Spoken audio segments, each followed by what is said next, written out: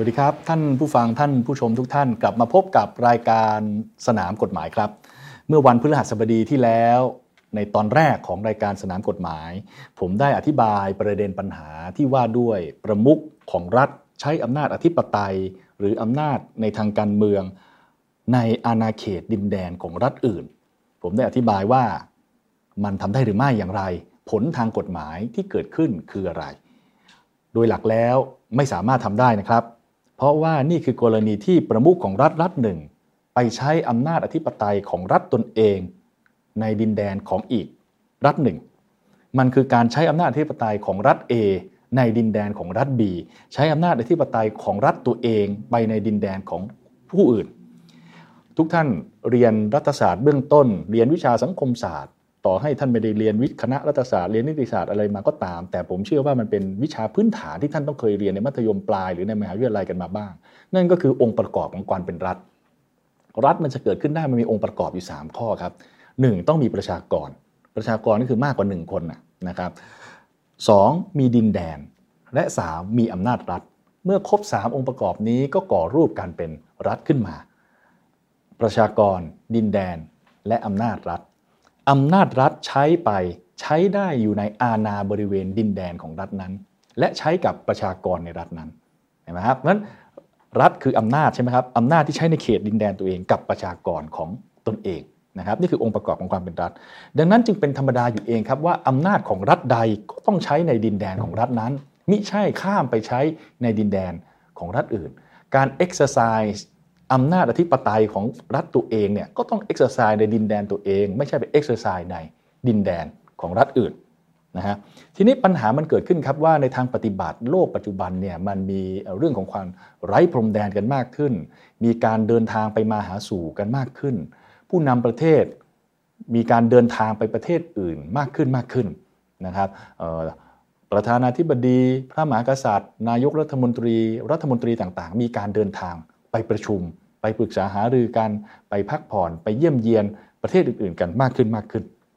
มันก็เกิดมีข้อยกเว้นครับว่าแล้วถ้าประมุขของรัฐนายกหรือรัฐมนตรีของประเทศหนึ่งไปอยู่อีกประเทศหนึ่งเนี่ยแล้วเขาไปใช้อำนาจอธิปไตยอำนาจในทางการเมืองไปทำกิจการของรัฐตัวเองในประเทศอื่นได้หรือเปล่ามันมีข้อยกเว้นอยู่นะครับนั่นก็คือหากเป็นกรณีที่รัฐที่เป็นโฮสต์รัฐที่เป็นเจ้าภาพเนี่ยให้ความยินยอมถ้ารัฐที่เป็นโฮสต์หรือรัฐที่เป็นเจ้าภาพให้ความยินยอมตัวประมุขของรัฐที่ข้ามไปอยู่อีกรัฐนึงเนี่ยก็สามารถใช้อำนาจอธิปไตยของรัฐตัวเองได้ตัวอย่างที่เห็นได้ชัดที่สุดนะครับคือการให้ความยินยอมอย่างชัดแจ้ง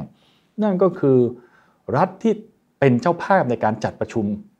ผู้นำสูงสุดต่างๆจัดประชุมซัมมิตนะครับผู้นำสูงสุดในที่ต่างๆก็จะมีประมุขของรัฐเดินทางกันไปเต็มเลยฮะไปร่วมกันและบางทีมันก็จบด้วยการลงนามในข้อตกลงระหว่างประเทศ agreement อะไรต่างๆเต็มไปหมดเลยนะครับนี่ก็คือแต่ละรัฐก็แบกความเป็นรัฐของตัวเองมาใช้อำนาจอธิปไตยของรัฐตัวเองในดินแดนของรัฐที่เป็นเจ้าภาพการประชุมกรณีแบบนี้คือการยินยอมอย่างชัดแจ้งเลยครับว่าทุกคนเชิญมาใช้อำนาจรัฐของตัวเองที่ประเทศของฉันเพราะฉันเป็นเจ้าภาพในการประชุมได้มีอีกบางกรณีครับเราเรียกกันว่าการยินยอมโดยปริยายยินยอมโดยปริยายคือรัฐที่เป็นเจ้าภาพเนี่ยรัฐที่เป็นดินแดนที่ให้ประมุขของรัฐอื่นเข้ามาอยู่เนี่ยทราบอยู่แล้วครับว่าเขาทำอะไรทราบว่าประมุขของรัฐใช้อำนาจอะไรอยู่แต่ไม่ว่านิ่งเฉยไม่ตอบโต้ไม่ประท้วงไม่คัดค้านไม่วอร์นิ่งอะไรเลยอย่างนี้เราถือว่าเป็นการให้ความยินยอมโดยปริยายนะครับนี่คือข้อยกเว้นแล้วเมื่อพฤหัสที่แล้วผมก็ได้บรรยายต่อไปนะครับว่ามันมีกรณีที่เกิดขึ้นว่ารัฐที่เป็นเจ้าของดินแดนเนี่ยเขาอาจจะคัดค้านประมุขของรัฐอื่นที่มาใช้อำนาจในดินแดนของเขาเนี่ยอยู่เหมือนกันหลักๆมันมีอยู่2กรณีนั่นก็คือประมุขของรัฐข้ามมากระทำการแทรกแซงนะครับกิจการภายในของรัฐเจ้าภาพนะผมยกตัวอย่างถ้าจำกันได้ก็คือมีสมมุติขึ้นมานะครับประธานาธิบดีฝรั่งเศสเดินทางไปที่เกเบกนะครับหรือถ้าอ่านภาษาอังกฤษคือคุยเบกเนี่ยนะครับที่ประเทศแคนาดารัฐเกเบกเนี่ยนะครับมันเป็นรัฐที่มีการใช้ภาษาฝรั่งเศสวัฒนธรรมแบบฝรั่งเศสเต็มไปหมดถ้าเกิดประธานาธิบดีฝรั่งเศสเดินทางไปมรดกเกเบกแล้วก็ดันไปพูดบอกสนับสนุนให้เกเบกแยกประเทศอย่างนี้แทรกแซงกิจการภายในเขาชัดเจน รัฐบาลแคนาดาย่อมมีอำนาจในการ warning ในการคัดค้านในการประท้วงบอกคุณทำแบบนี้ไม่ได้ในประเทศของผมนะครับหรืออีกกรณีหนึ่งครับประมุขของรัฐนายกหรือรัฐมนตรีเดินทางไปอีกประเทศหนึ่งและไปกระทำการบางอย่างที่ขัดกฎหมายหรือขัดนโยบายของเขาผมยกตัวอย่างครั้งนั้นไปคือมีประธานาธิบดีคนหนึ่งนะครับเข้าไปในสถานทูตตัวเองในอีกประเทศหนึ่งแล้วก็มานั่งเซ็นกฎหมายเซ็นพิจารณาต่างๆนั่งเซ็นกฎหมายนะครับหรือมีคำร้องทุกข์ขึ้นมาบอกว่าขออุทธรณ์หน่อยว่าขอยกเว้นโทษประหารชีวิตแล้วก็ไปยกอุทธรณ์เขาคือยืนยันว่าต้องประหารชีวิตตามเดิมแต่ไปเซ็นกันในสถานทูตของประเทศที่เขาไม่มีโทษประหารชีวิตแล้วแบบนี้ก็ผิดนะครับรัฐที่เป็นเจ้าภาพก็อาจจะ warning โต้แย้งประท้วงคัดค้านต่างๆมาได้ทีนี้ครับเมื่อพฤหัสที่แล้วผมพูดในทางหลักการไปลองมาดูในทางปฏิบัติครับในทางปฏิบัติที่เกิดขึ้นล่าสุดกับกรณีของราชอาณาจักรไทยกับสหพันธ์สาธารณรัฐเยอรมนีอย่างที่ทุกท่านทราบดีครับว่าพระบาทสมเด็จพระวชิรเกล้าเจ้าอยู่หัวในหลวงรัชกาลที่10พระองค์ทรงเสด็จไปประทับที่ประเทศเยอรมนีบ่อยครั้งแต่ละครั้งก็ใช้เวลาหลายๆเดือนนะครับอาจจะกล่าวกันได้ว่าในแต่ละปีเนี่ยพระองค์ทรงประทับอยู่ที่ประเทศเยอรมนีมากกว่าประทับในราชอาณาจักรไทยแล้วก็รัฐธรรมนูญปี 60 เนี่ยนะครับในมาตรา 16 ก็กำหนดให้แตกต่างไปจากรัฐธรรมนูญก่อนๆรัฐธรรมนูญก่อนๆบอกว่าในกรณีที่พระมหากษัตริย์ไม่ทรงประทับอยู่ในพระราชอาณาจักรต้องมีการตั้งผู้สำเร็จราชการแทนพระองค์ขึ้นมาทำหน้าที่แทนพระมหากษัตริย์ในราชอาณาจักรไทยแต่รัฐธรรมนูญ 60 ในมาตรา 16 เขียนเอาไว้แตกต่างกันครับใช้ข้อความว่า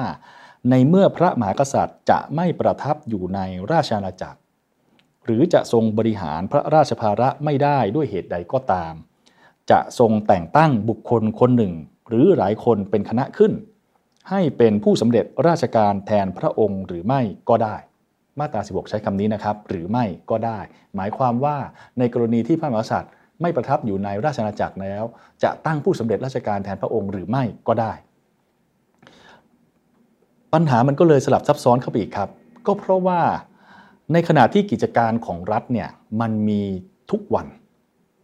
กิจการของรัฐมีทุกวันมีความต่อเนื่องทุกวันเป็นไปตามหลัก continuity of state รัฐมันต้องมีความต่อเนื่องรัฐมันมีชีวิตมันไม่มีวันหยุดนะครับมันทำงานต่อเนื่องทุกวันในขณะเดียวกันหลายการกระทำหลายกิจการของรัฐจำเป็นจะต้องให้พระมหากษัตริย์ลงพระปรมาภิไธยถึงจะมีผลสมบูรณ์ในทางกฎหมายยกตัวอย่างเช่นพระราชบัญญัติเมื่อผ่านความเห็นชอบจากรัฐสภาแล้วจะมีผลประกาศใช้เป็นกฎหมายได้นายกรัฐมนตรีก็จะเป็นคนทูลเกล้าร่างพระราชบัญญัตินั้นให้พระมหากษัตริย์ทรงลงพระปรมาภิไธยประกาศใช้เป็นกฎหมายถ้าไม่มีพระปรมาภิไธยก็ไม่มีทางประกาศใช้เป็นกฎหมายเว้นแต่มีการวีโต้เกินกำหนดเวลาแล้วรัฐสภายืนยันกลับไปเช่นเดียวกันครับมีกฎหมายจำนวนมากนะครับแล้วก็มีรัฐธรรมนูญในหลายมาตราบอกเอาไว้ว่าในการแต่งตั้งรัฐมนตรีนะครับในการแต่งตั้งข้าราชการระดับสูงต้องกระทำในรูปของพระบรมราชโองการแต่งตั้งต้องมีพระบรมาภิไธยพระมหากษัตริย์ลงไปในพระบรมราชโองการแต่งตั้งดังนั้นนะครับพอเราเห็นว่ากิจการของรัฐมันต้องมีทุกวันและมันก็มีกิจการของรัฐจำนวนมากต้องมีพระบรมาภิไธยครับไม่งั้นไม่สมบูรณ์ไม่ว่าจะเป็นพระราชบัญญัติหรือพระบรมราชโองการแต่งตั้งคนไปดำรงตำแหน่งในขณะที่รัฐธรรมนูญก็บอกว่าในกรณีที่พระมหากษัตริย์ไม่ประทับอยู่ในราชอาณาจักรไม่จำเป็นต้องตั้งผู้สำเร็จราชการแทนพระองค์และในข้อเท็จจริงที่เกิดขึ้นในหลวงรัชกาลที่10พระองค์ทรงประทับอยู่ในประเทศเยอรมนีแต่ละปีหลายวันเหลือเกินดังนั้นก็จึงเป็นปัญหาที่เกิดขึ้นครับว่าแล้วสุดท้ายมันจะเกิดปัญหากรณีที่มีการลงพระปรมาภิไธยในพระราชบัญญัติหรือลงพระปรมาภิไธยในพระบรมราชโองการแต่งตั้งบุคคลณดินแดนอาณาเขตของประเทศเยอรมนีหรือไม่อย่างไรหากมีผลทางกฎหมายของพระราชบัญญัติฉบับนั้นหรือพระบรมราชโองการแต่งตั้งบุคคลไปดำรงตำแหน่งฉบับนั้นจะส่งผลอย่างไรจะโมฆะจะสิ้นผลหรือจะมีผลสมบูรณ์ทางกฎหมายหรือไม่อย่างไร ลองมาดูปฏิกิริยาล่าสุดจากประเทศเยอรมนีครับเมื่อสัปดาห์ที่แล้วในวันพฤหัสที่ผ่านมานะครับสมาชิกสภาผู้แทนราษฎรจากพรรคกรีนนะครับได้ตั้งกระทู้ถามรัฐมนตรีต่างประเทศในสภาผู้แทนราษฎรนั้นโดยรัฐมนตรีก็ลุกขึ้นตอบครับรัฐมนตรีตอบเนี่ยนะครับกรณีปัญหาเกี่ยวกับเรื่องนี้นะรัฐมนตรีตอบยืนยันนะครับว่าเราชัดเจนแล้วในกรณีนี้ว่าการตัดสินใจทางการเมืองใดๆที่กระทบต่อประเทศไทยนั้นจะไม่เกิดขึ้นในดินแดนของเยอรมนีIn Thailand demonstrieren momentan Zehntausende von Menschen für mehr Demokratie und gegen die Militärjunta. Die Militärjunta hatte nach den Wahlen die größte Oppositionspartei einfach verboten. Die Europäische Union hat vor einiger Zeit die Verhandlungen über ein Freihandelsabkommen mit Thailand ausgesetzt oder eingefroren wegen des Verhaltens der Junta. Nach der Ankündigung von Wahlen wurde, um auch diesen Prozess der Rückkehr zur Demokratie zu fördern, die Verhandlungen wieder aufgenommen. Sind Sie bereit, sich jetzt in dieser Situation im Europäischen Rat dafür einzusetzen, dass diese Verhandlungen wieder eingefroren werden, solange die Junta den Weg zur Demokratie in Thailand weiter blockiert?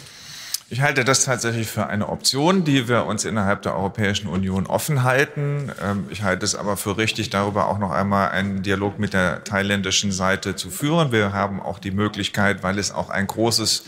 thailändisches Interesse an einem entsprechenden Abkommen gibt, wie ich finde, das als Druckmittel einzusetzen. Aber ich würde nicht ausschließen wollen, dass wenn es bei dem Verhalten, das wir dort zurzeit zur Kenntnis nehmen müssen, bleibt, dass wir auch einen solchen Schritt gehen können.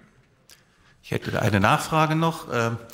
Der thailändische König hält sich ja oft und lange in Deutschland auf. Er besitzt hier eine Villa. Das ist ja auch in Ordnung so, aber er macht auch von Deutschland aus direkt Politik. Unter anderem hat er öffentlich seiner Schwester verboten, als Spitzenkandidatin für die größte Oppositionspartei anzutreten.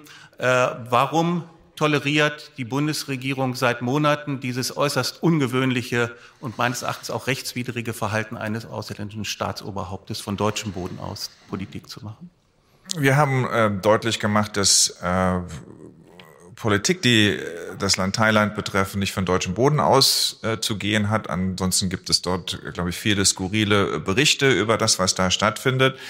Aber es entspricht nicht der Auffassung der deutschen Bundesregierung, und das ist anders als das, was wir eben bei Herrn Nawalny hatten, wenn es Gäste in unserem Land gibt, die von unserem Land aus ihre Staatsgeschäfte betreiben, dem würden wir immer deutlich entgegenwirken wollen. นะครับนี่คือสิ่งที่รัฐมนตรีต่างประเทศตอบสสนะครับคือสสเขาถามว่ามันมีกรณีที่พระมหากษัตริย์ไทยพำนักอยู่ที่เยอรมนีและมีการใช้อำนาจในทางการเมืองหรือไม่อย่างไร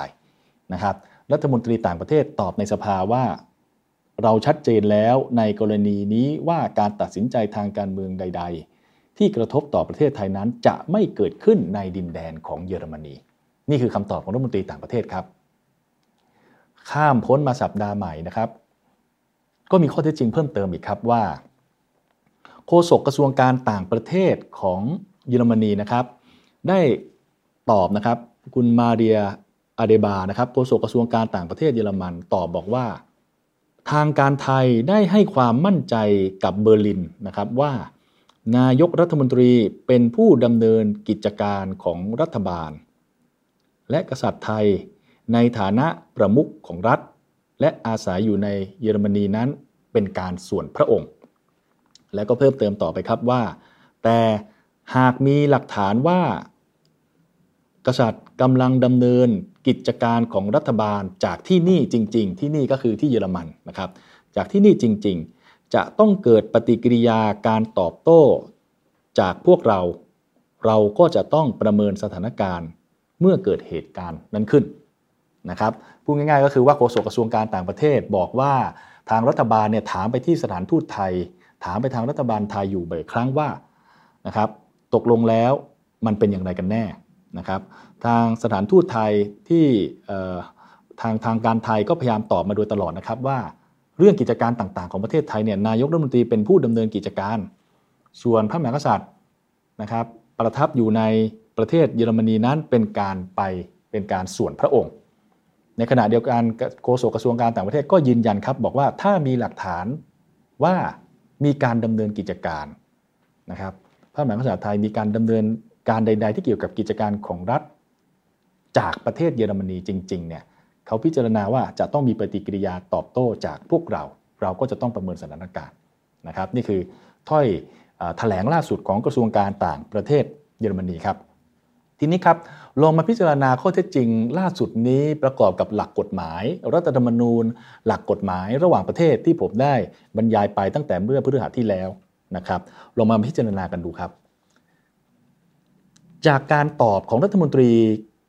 ว่าการกระทรวงการต่างประเทศในสภาผู้แทนราษฎรตอบกันในสภาผู้แทนราษฎรกับการชี้แจงล่าสุดของโฆษกกระทรวงการต่างประเทศนั้นเป็นข้อเท็จจริงที่ยืนยันครับว่ารัฐบาลเยอรมนีแสดงออกถึงการปฏิเสธชัดเจนครับว่าไม่ยอมให้พระมหากษัตริย์ไทยใช้อำนาจอธิปไตยอำนาจในทางการเมืองกระทำกิจการของรัฐในดินแดนเยอรมนีทำไมผมถึงพูดว่าเขาปฏิเสธครับกรณีนี้อาจจะกล่าวได้ว่าเป็นการปฏิเสธชัดแจ้งแล้วด้วยนะครับปฏิเสธชัดแจ้งเพราะอะไรครับเพราะกระทรวงการต่างประเทศบอกว่าถามไปที่ประเทศไทยแล้วประเทศไทยบอกว่าพระมหากษัตริย์ไทยเสด็จเป็นการส่วนพระองค์ไม่ได้ทำเรื่องกิจการของรัฐและเรื่องกิจการของรัฐนายกรัฐมนตรีไทยเป็นคนทำนะครับพร้อมกันนั้นกระทรวงการต่างประเทศก็เน้นย้ำทั้งในสภาทั้งในการตอบผู้สื่อข่าวทั้งในการแถลงข่าวบอกว่าหากพระมหากษัตริย์ไทยใช้อำนาจอธิปไตยอำนาจในทางการเมืองทำการกิจการรัฐของรัฐในดินแดนเยอรมนีเมื่อไหร่เขาจะประท้วงตอบโต้นะครับนี่คือการปฏิเสธอย่างชัดเจนแล้วครับทีนี้การปฏิเสธที่เกิดขึ้นถ้าทุกท่านลองย้อนกลับไปดูที่ผมบรรยายเรื่องหลักกฎหมายรัฐธรรมนูญหลักกฎหมายร่วมประเทศที่เกี่ยวกับกรณีประมุขของรัฐหนึ่งไปใช้อำนาจในดินแดนของอีกรัฐหนึ่งจะส่งผลอย่างไรโดยหลักมันทำไม่ได้ใช่ไหมครับแต่ข้อยกเว้นทำได้ถ้ารัฐที่เป็นโฮสต์รัฐที่เป็นเจ้าภาพเขายอมให้ทำกรณีนี้ชัดเจนแล้วนะครับว่ารัฐบาลเยอรมนีไม่ยินยอมไม่เต็มใจให้ทำนะครับในความเห็นของผมเห็นว่าเป็นไปได้นะครับหากเรามีพระราชบัญญัติหรือพระบรมราชโองการใดที่พระมหากษัตริย์ทรงลงพระปรมาภิไธยในดินแดนเยอรมนีพระราชบัญญัตินั้นหรือพระบรมราชโองการนั้นน่าจะขัดหรือแย้งต่อรัฐธรรมนูญเพราะนี่คือการใช้อำนาจอธิปไตยในดินแดนของรัฐอื่นทีนี้มันจะขัดรัฐธรรมนูญมาตราไหนครับรัฐธรรมนูญไม่ได้เขียนเรื่องพวกนี้เอาไว้เลยทำไมรัฐธรรมนูญถึงไม่เขียนเรื่องนี้ครับก็เพราะว่ารัฐธรรมนูญคงจินตนาการไม่ถึงว่าจะมีเหตุการณ์แบบนี้เกิดขึ้นเขาอาจจะไม่เขียนหรือรัฐธรรมนูญมองว่าเรื่องอย่างนี้มันไม่เคยเกิดขึ้นมานะครับก็เลยไม่ได้เขียนไปถึง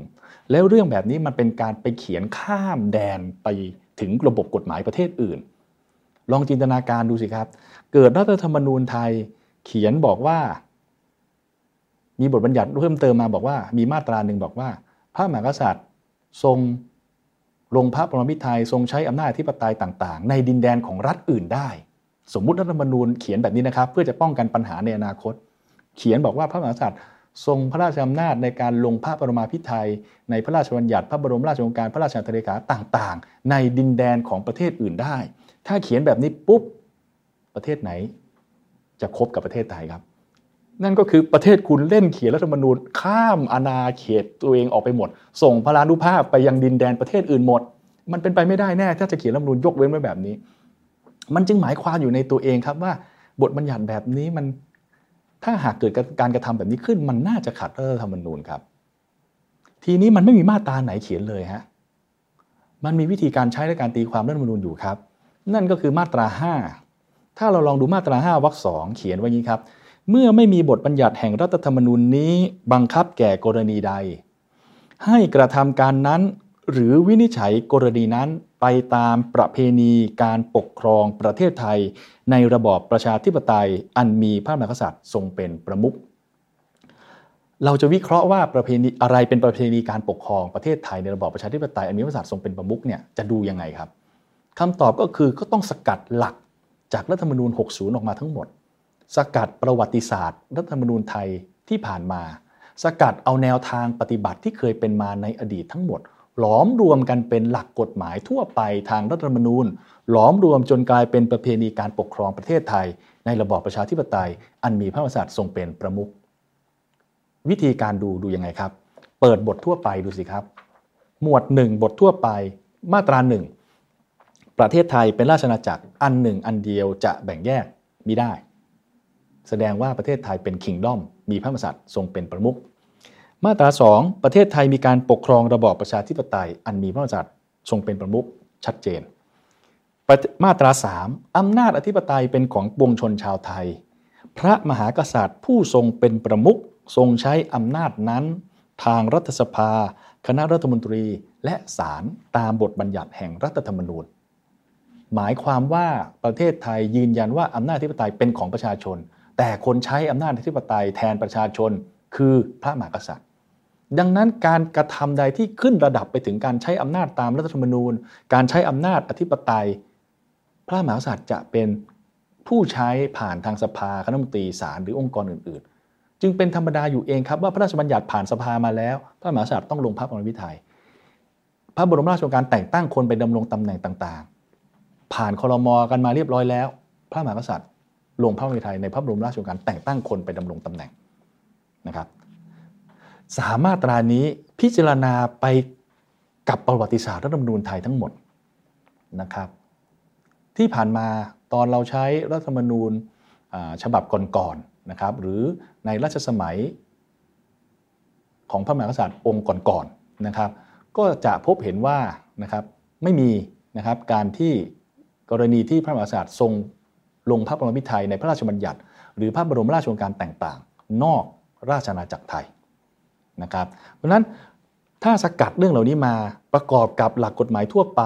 ประกอบกับบทบัญญัติมาตรา1มาตรา2มาตรา3สกัดแนวทางปฏิบัติที่ผ่านมาในอดีตสกัดกับหลักวิชาการในทางตำราเรื่ององค์ประกอบของความเป็นรัฐเรื่องการใช้อำนาจอธิปไตยโดยรัฐใดคนใดของรัฐใดก็ต้องใช้ในดินแดนของรัฐตัวเองเรื่ององค์ประกอบของรัฐสกัดจากหลักเรื่องกฎหมายระหว่างประเทศว่าแต่ละประเทศก็มีอำนาจอธิปไตยของตนเองทั้งหมดนี้ก็พอจะสรุปใจความได้ว่านะครับการหากมีกรณีที่พระมหากษัตริย์ทรงลงพระปรมาภิไธยในพระราชบัญญัติหรือพระบรมราชโองการนอกดินแดนนอกอาณาเขตดินแดนของราชอาณาจักรไทยลงพระปรมาภิไธยในพระราชบัญญัติหรือลงพระปรมาภิไธยในพระบรมราชโองการในดินแดนประเทศเยอรมนีพระราชบัญญัติเหล่านั้นพระบรมราชโองการเหล่านั้นก็น่าจะขัดต่อรัฐธรรมนูญแล้วจะทำไงครับแล้วใครจะเป็นคนบอกผมแสดงความคิดเห็นในทางวิชาการท่านอื่นแสดงความคิดเห็นในทางวิชาการพวกเราเป็นองค์กรที่ไม่ได้มีอำนาจรัฐในการใช้และการตีความกฎหมายแล้วมันจบส่งผลในทางกฎหมาย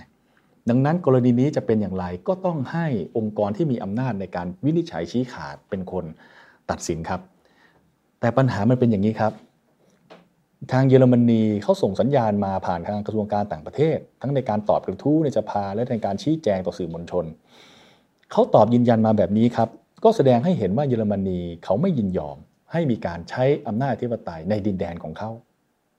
ไม่ยินยอมให้มีการใช้อำนาจอธิปไตยของประเทศไทยในดินแดนของเขาแต่เยอรมนีจะทำไงได้ครับแองเจล่า แมคเคิลนายกรัฐมนตรีเยอรมนีหรือศาลรัฐธรรมนูญเยอรมนีสามารถมาวินิจฉัยได้ไหมครับว่าพรบพระราชบัญญัติหรือพระบรมราชโองการที่พระมหากษัตริย์ไทยเซ็นที่เยอรมันนั้นขัดรัฐธรรมนูญเยอรมันที่สิ้นผลไปไม่ได้นี่คือรัฐใครรัฐมันเช่นเดียวกันครับเยอรมนีบอกว่าเฮ้ยพรบที่คุณลงพระปรมาภิไธยกันข้ามประเทศแบบเนี้ยถือว่าขัดรัฐธรรมนูญไทยด้วยก็ไม่ได้อีกเพราะนี่คืออำนาจรัฐใครอำนาจรัฐมันจึงเป็นปัญหาอีหลักอีเหลืออยู่ตรงนี้ครับเยอรมนีเขาก็ทำได้แต่เพียงประท้วงแต่เขาจะมาวินิจฉัยให้กฎหมายเหล่านี้สิ้นผลไปไม่ได้เพราะเขาไม่มีอำนาจข้ามมาถึงประเทศไทยในขณะเดียวกันประเทศไทยเราจะวินิจฉัยเรื่องนี้อย่างไรครับก็ต้องไปอยู่ในมือขององค์กรต่างๆที่เกี่ยวข้องช่องทางตามรัฐธรรมนูญที่พอจะเปิดอยู่ก็คือกฎหมายมันประกาศใช้แล้วพอกฎหมายประกาศใช้เรียบร้อยแล้วสสเข้าชื่อกันเสนอให้ศาลรัฐธรรมนูญไม่ได้ละสวเข้าชื่อกันเสนอให้ศาลรัฐธรรมนูญได้ต้องยื่นกันก่อนที่กฎหมายจะประกาศใช้ตอนยังเป็นร่างพระราชบัญญัติอยู่ ทีนี้เมื่อพระราชบัญญัติประกาศใช้ไปเรียบร้อยแล้วช่องทางก็เหลือแต่เพียงว่าต้องมีการไปร้องเรียนผ่านผู้ตรวจการแผ่นดินครับและให้ผู้ตรวจการแผ่นดินเนี่ยเสนอเรื่องนี้ส่งไปที่ศาลรัฐธรรมนูญว่าวินิจฉัยดูซิว่าพระราชบัญญัติที่ลงพระปรมาภิไธยในประเทศเยอรมนีขัดรัฐธรรมนูญไทยหรือไม่นะครับหรือในบางกรณีถ้าหากมันเป็นพระบรมราชโองการแต่งตั้งคนไปดำรงตำแหน่งซึ่งมีสถานะเป็นคำสั่งทางปกครองเป็นการกระทำของฝ่ายบริหารเนี่ยผู้ตรวจการก็อาจจะร้องไปที่ศาลปกครองได้หรืออีกกรณีครับหากมีใครคนใดคนหนึ่งเป็นคู่ความอยู่ในคดีในศาลหนึ่งและศาลนั้นกำลังจะเอากฎหมายฉบับหนึ่งที่มีการลงพระปรมาภิไธยในประเทศเยอรมันเนี่ยมาใช้กับคดีคู่ความอาจจะโต้แย้งครับบอกว่ากฎหมายฉบับนี้ขัดรัฐธรรมนูญขอให้ศาลส่งไปศาลรัฐธรรมนูญให้ก็ได้หรือใครที่เป็นผู้เสียหายจากพระบรมราชโองการแต่งตั้งต่างๆที่มีการสถานะเทียบเท่ากับการกระทำทางปกครองต่างๆใครเป็นผู้เสียหายก็เอาไปฟ้องที่ศาลปกครองได้นะครับในท้ายที่สุดนี่คือความเห็นทางวิชาการของผมแต่ระบบกฎหมายไทยจะชี้ขาดอย่างไรหรือจะปล่อยให้เรื่องนี้เป็นประเด็นปัญหาให้ต้องขบคิดกันต่อหรือจะตัดสินจะหาช่องทางการไปพิจารณาวินิจฉัยชี้ขาดอย่างไรก็อยู่ที่กระบวนการต่างๆที่ผมพูดไปที่ผมพูดมาทั้งหมดนี้ไม่ใช่เป็นเรื่องหยุมหยิมนะครับที่ผมพูดมาตั้งแต่สัปดาห์ที่แล้วจนมาถึงวันนี้เนี่ยไม่ใช่เรื่องหยุมหยิมนะครับแต่มันเป็นประเด็นปัญหาในทางกฎหมายรัฐธรรมนูญมันเป็นประเด็นปัญหาในทางกฎหมายระหว่างประเทศเป็นปัญหาละเอียดอ่อนด้วยทั้งในเรื่องความสัมพันธ์ระหว่างประเทศและเรื่องการจัดการกิจการภายในของประเทศไทยในทางกฎหมายรัฐธรรมนูญ2560นะครับยินยอมให้พระมหากษัตริย์เดินทางออกนอกราชอาณาจักรได้โดยไม่จำเป็นต้องตั้งผู้สำเร็จราชการแทนพระองค์รัฐธรรมนูญไทยไม่ได้กำหนดไม่ได้เขียนเอาไว้ให้ชัดเจนเกี่ยวกับการเดินทางไปต่างประเทศของพระมหากษัตริย์มันจึงเกิดปัญหานี้ตามมาหากพระมหากษัตริย์ประทับอยู่ในราชอาณาจักรก็สามารถลงพระปรมาภิไธยได้ในประเทศไทยหรือหากพระมหากษัตริย์เดินทางไปต่างประเทศแล้วต้องมีการลงนามประกาศใช้กฎหมายก็สามารถแต่งตั้งผู้สำเร็จราชการมาลงนามแทนได้แต่พอรัฐธรรมนูญไม่ได้เขียนบังคับเรื่องเหล่านี้ไว้มันจึงเกิดกรณีแบบที่เกิดขึ้นเช่นเดียวกันครับมองในทางกฎหมายระหว่างประเทศก็เป็นเรื่องของการใช้อำนาจอธิปไตยของรัฐไทยนอกอาณาเขตรัฐไทยใช้อำนาจอธิปไตยของรัฐไทยในดินแดนของประเทศเยอรมนีนะครับเรื่องนี้ก็จะเป็นปัญหาในทางกฎหมายระหว่างประเทศกันอีกว่ามันลุกล้ำอำนาจอธิปไตยกันได้แค่ไหนเพียงใดหรือไม่นะครับนี่คือประเด็นปัญหาในทางกฎหมายอย่างแท้จริงนะครับความเห็นทางวิชาการของผมวันนี้ก็ได้แสดงออกไปแล้วนะครับแต่ว่าในท้ายที่สุดผลจะเป็นอย่างไรก็อยู่ที่องค์กรต่างๆที่มีอำนาจตามรัฐธรรมนูญในการวินิจฉัยชี้ขาดให้มันบังเกิดผลในทางกฎหมายทั้งหลายทั้งปวงนี้คือเรื่องสำคัญนะครับของประเทศไทยและเป็นเรื่องสำคัญในเรื่องความสัมพันธ์ระหว่างประเทศของประเทศไทยกับประเทศเยอรมนีครับ